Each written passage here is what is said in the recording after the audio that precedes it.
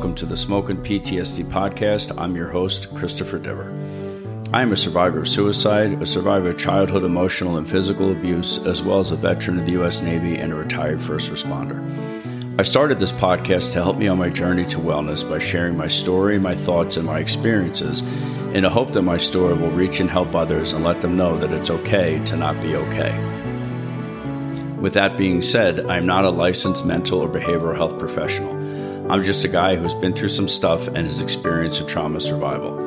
This podcast is not intended to be a substitute for professional advice, diagnosis, medical treatment, or therapy. Always seek the advice of your qualified mental health provider with any questions you may have regarding any mental health symptoms, and never disregard professional help or delay in seeking professional advice or treatment because of something you have heard on this podcast. Please subscribe, rate, and review this episode, as your comments can only serve to improve the content. Hey everyone, welcome back to the podcast. So today we're going to talk a little bit more about the link between PTSD, anger, and irritability. I know on a previous podcast last October I talked about anger a little bit, but I don't think I really directly correlated the anger and the PTSD together. So that's what I want to talk about today. And of course, since we're talking about anger, we're talking about something that occurs in our amygdala. And just as a bit of a review, I'm going to read this sentence again, but the amygdala has been implicated in the generation of the most rudimentary and most profound of human emotions, including fear, anxiety, sexual desire, rage, religious ecstasy, or at a more basic level, determining if something might be good to eat. The amygdala is implicated in the seeking of love attachments and the formation of long-term emotional memories. So pretty much anytime I'm talking about something that has to do with our brain and PTSD, I'm talking about the area of the brain called the amygdala. And while it's not very big in structure, it is huge in stature in the role that it plays and how we behave when we are exposed to certain stimuli.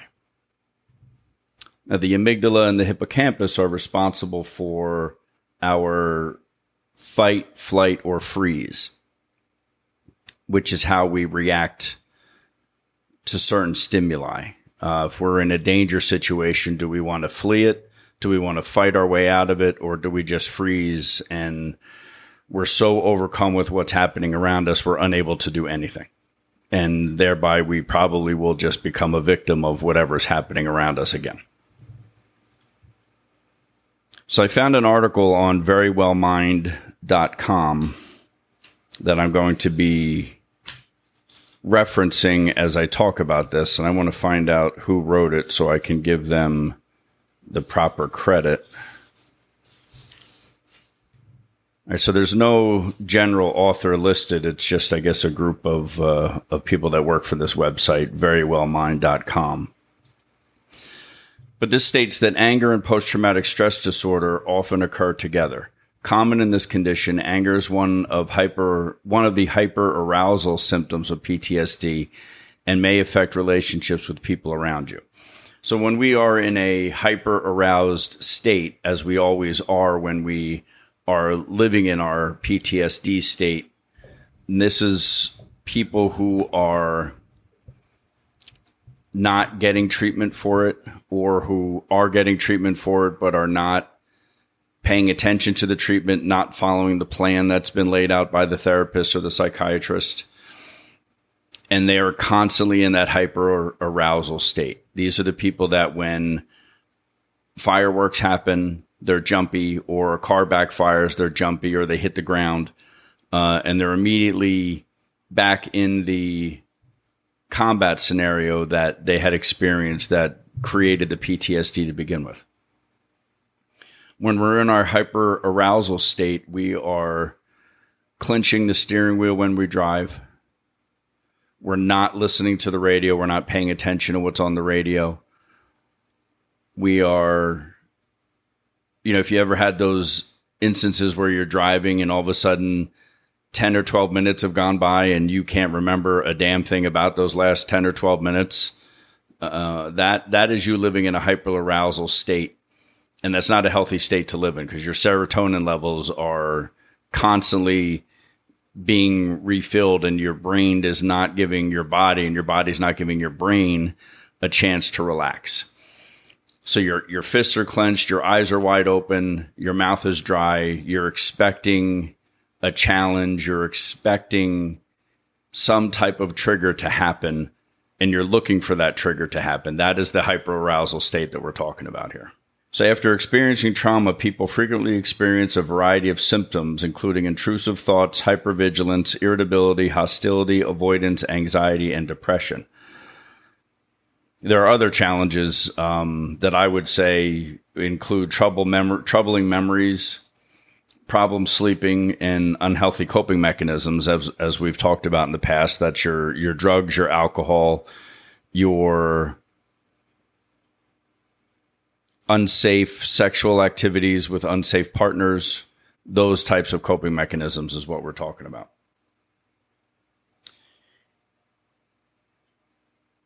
And when we're living in that constant state of anger and hyperarousal, those challenges become more challenging to manage.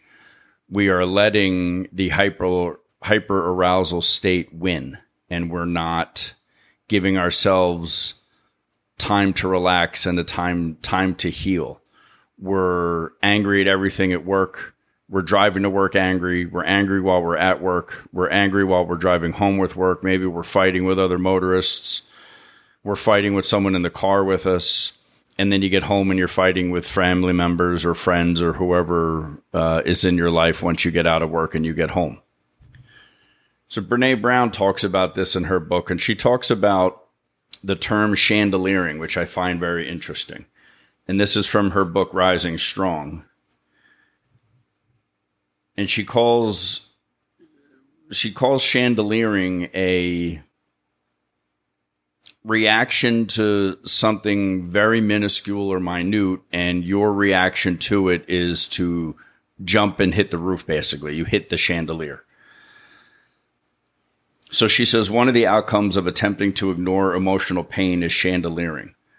We think we've packed the hurt so far down that it can't possibly resurface, yet all of a sudden, a seemingly innocuous comment sends us into rage or sparks a crying fit. Or maybe a small mistake at work triggers a huge shame attack. Perhaps a colleague's constructive feedback hits that exquisitely tender place and we jump out of our skin. It says chandeliering is especially common and dangerous in power over situations. Environments where, because of power differentials, people with a higher position or status are less likely to be held accountable for flipping out or overreacting. And I found that chandeliering to be very interesting in that as I've spoken before, when I have had road rage, that's exactly how I am. I go from 0 to 100 in a second. I'm nice and calm and I'm fine driving along, and all of a sudden something triggers and I'm just flying off. I'm seeing red. My hands are tight. My mouth is dry. My eyes are wide open. And it's not a boiling pot of water. It's gradual. It's not a gradual pot of water that gradually gets to the boiling point. I'm immediately instant hot water, instant 212. And I think that's pretty interesting, the term chandeliering. I never heard that before and never assigned that to how I was feeling until I read her book there. So when we're in our hyperarousal state, we're going to be having difficulty concentrating, difficulty sleeping, irritability, and it's irritability at everything, not just, that we all have that one guy at work that just irritates the hell out of us. That's not what we're talking about. You are constantly irritated by even your best friend, your work wife, whatever you want to call them, is irritating to you. And we have hypervigilance. Like I said, we're on the lookout for something, even though nothing may be there. The entire world around us may be innocuous. It may be a happy place. Maybe you're at a farmer's market or you're at a concert and everything is happy. Everyone's having a good time. But your hyperarousal state doesn't allow that. Your hyperarousal state makes sure that you're tense and you're constantly on the lookout for something. While anger is a common response to these symptoms, there are ways to cope with each of these. And anger can be constructive at times, helping to motivate and fuel change. And I remember when I studied real hard, or I thought studied real hard for my first promotional exam, and I came out 14th, I was angry.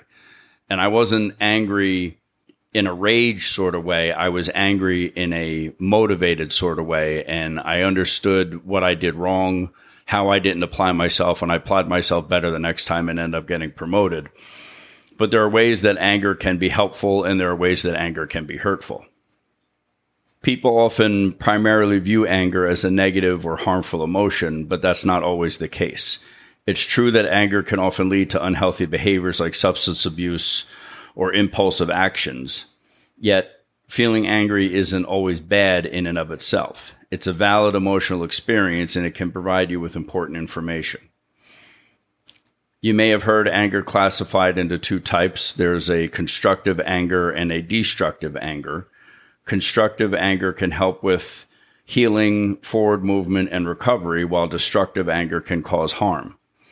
So if you're in therapy and you and your therapist or your psychiatrist, or you're in group therapy and someone is talking about, or you're talking about your trigger points and you're getting angry, that's constructive anger, because that's a normal emotion to be getting angry, because when we're talking about things that we've done in the past, we're talking about shame and vulnerability again.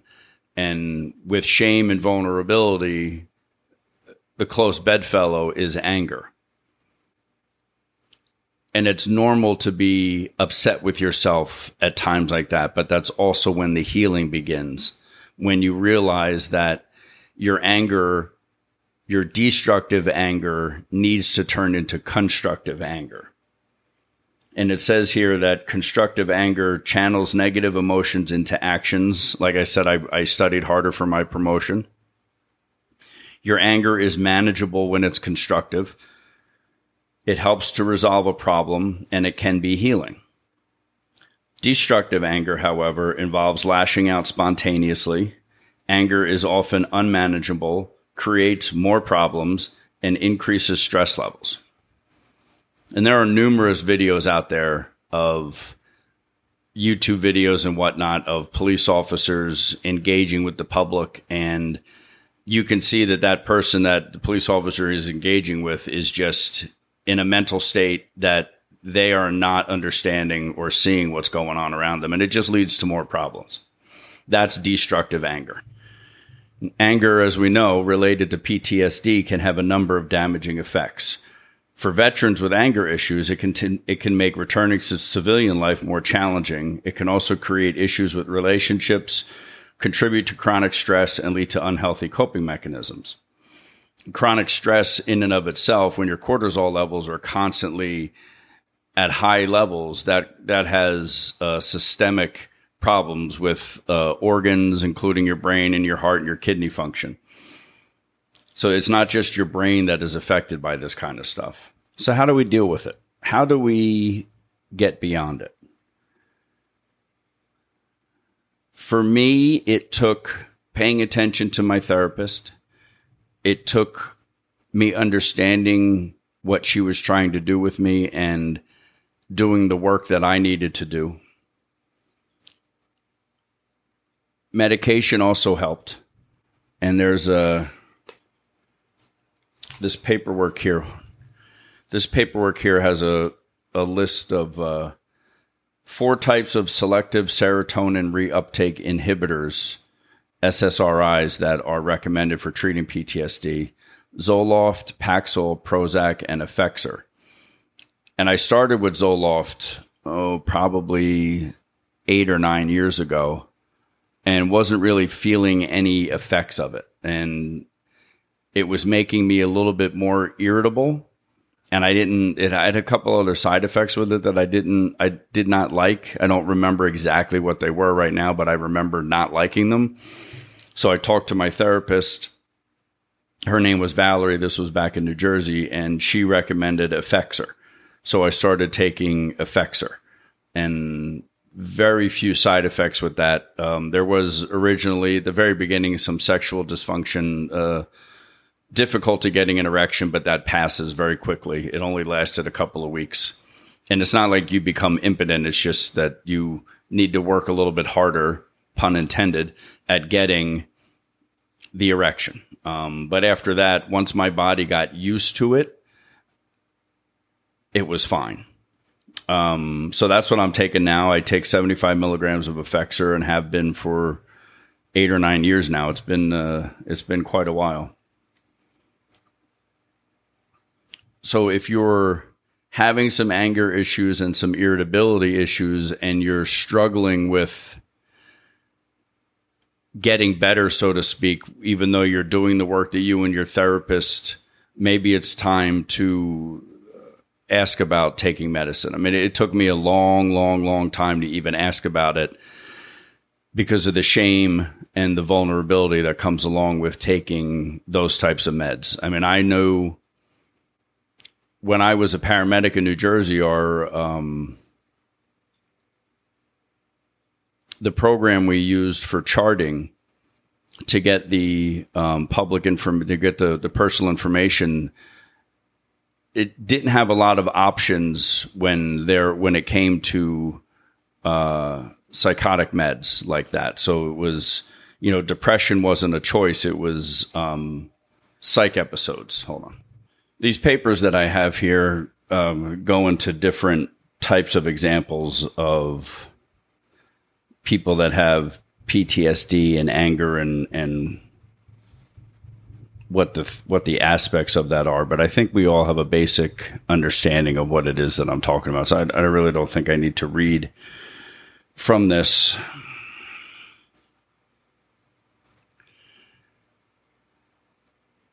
When you have PTSD and you have those anger issues, and unfortunately you really can't have one without the other.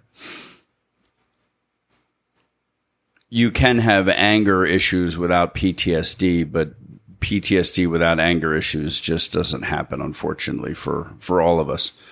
And if you're listening to this podcast, you've probably, unfortunately, have some PTSD yourself, and I hope you're getting some help for it.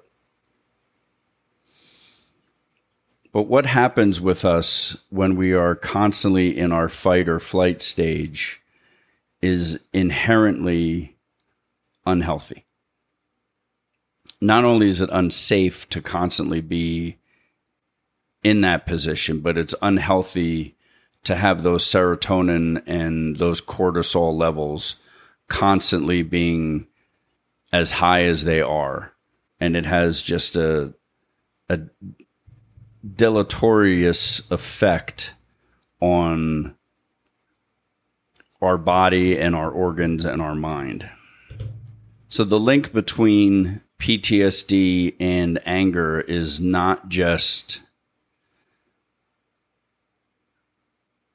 one that is easily reconcilable.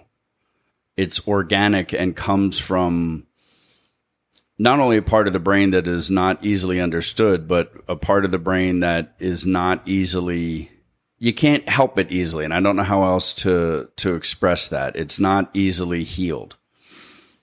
And I know when I've talked about doing the TMS that I did, and that has been probably the number one greatest thing I've ever done in my life as far as my depression and PTSD are concerned. I'm a better person since those sessions ended.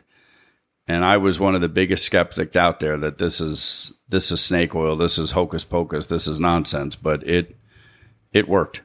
It really freaking worked for me. So if you have the opportunity, go back a few episodes and listen to my conversations with Dr. Ross and her brother, and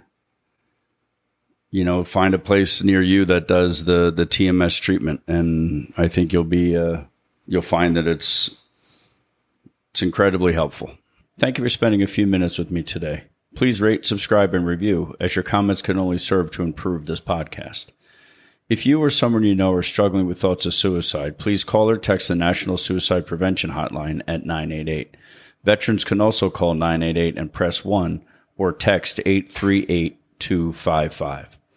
You can reach me on Twitter at SmokinPTSD, on Instagram at smokin_PTSD, or email me at thesmokinptsdpodcast@gmail.com. And please remember, everyone you meet is struggling with something you know nothing about, so please, let's be kind to one another.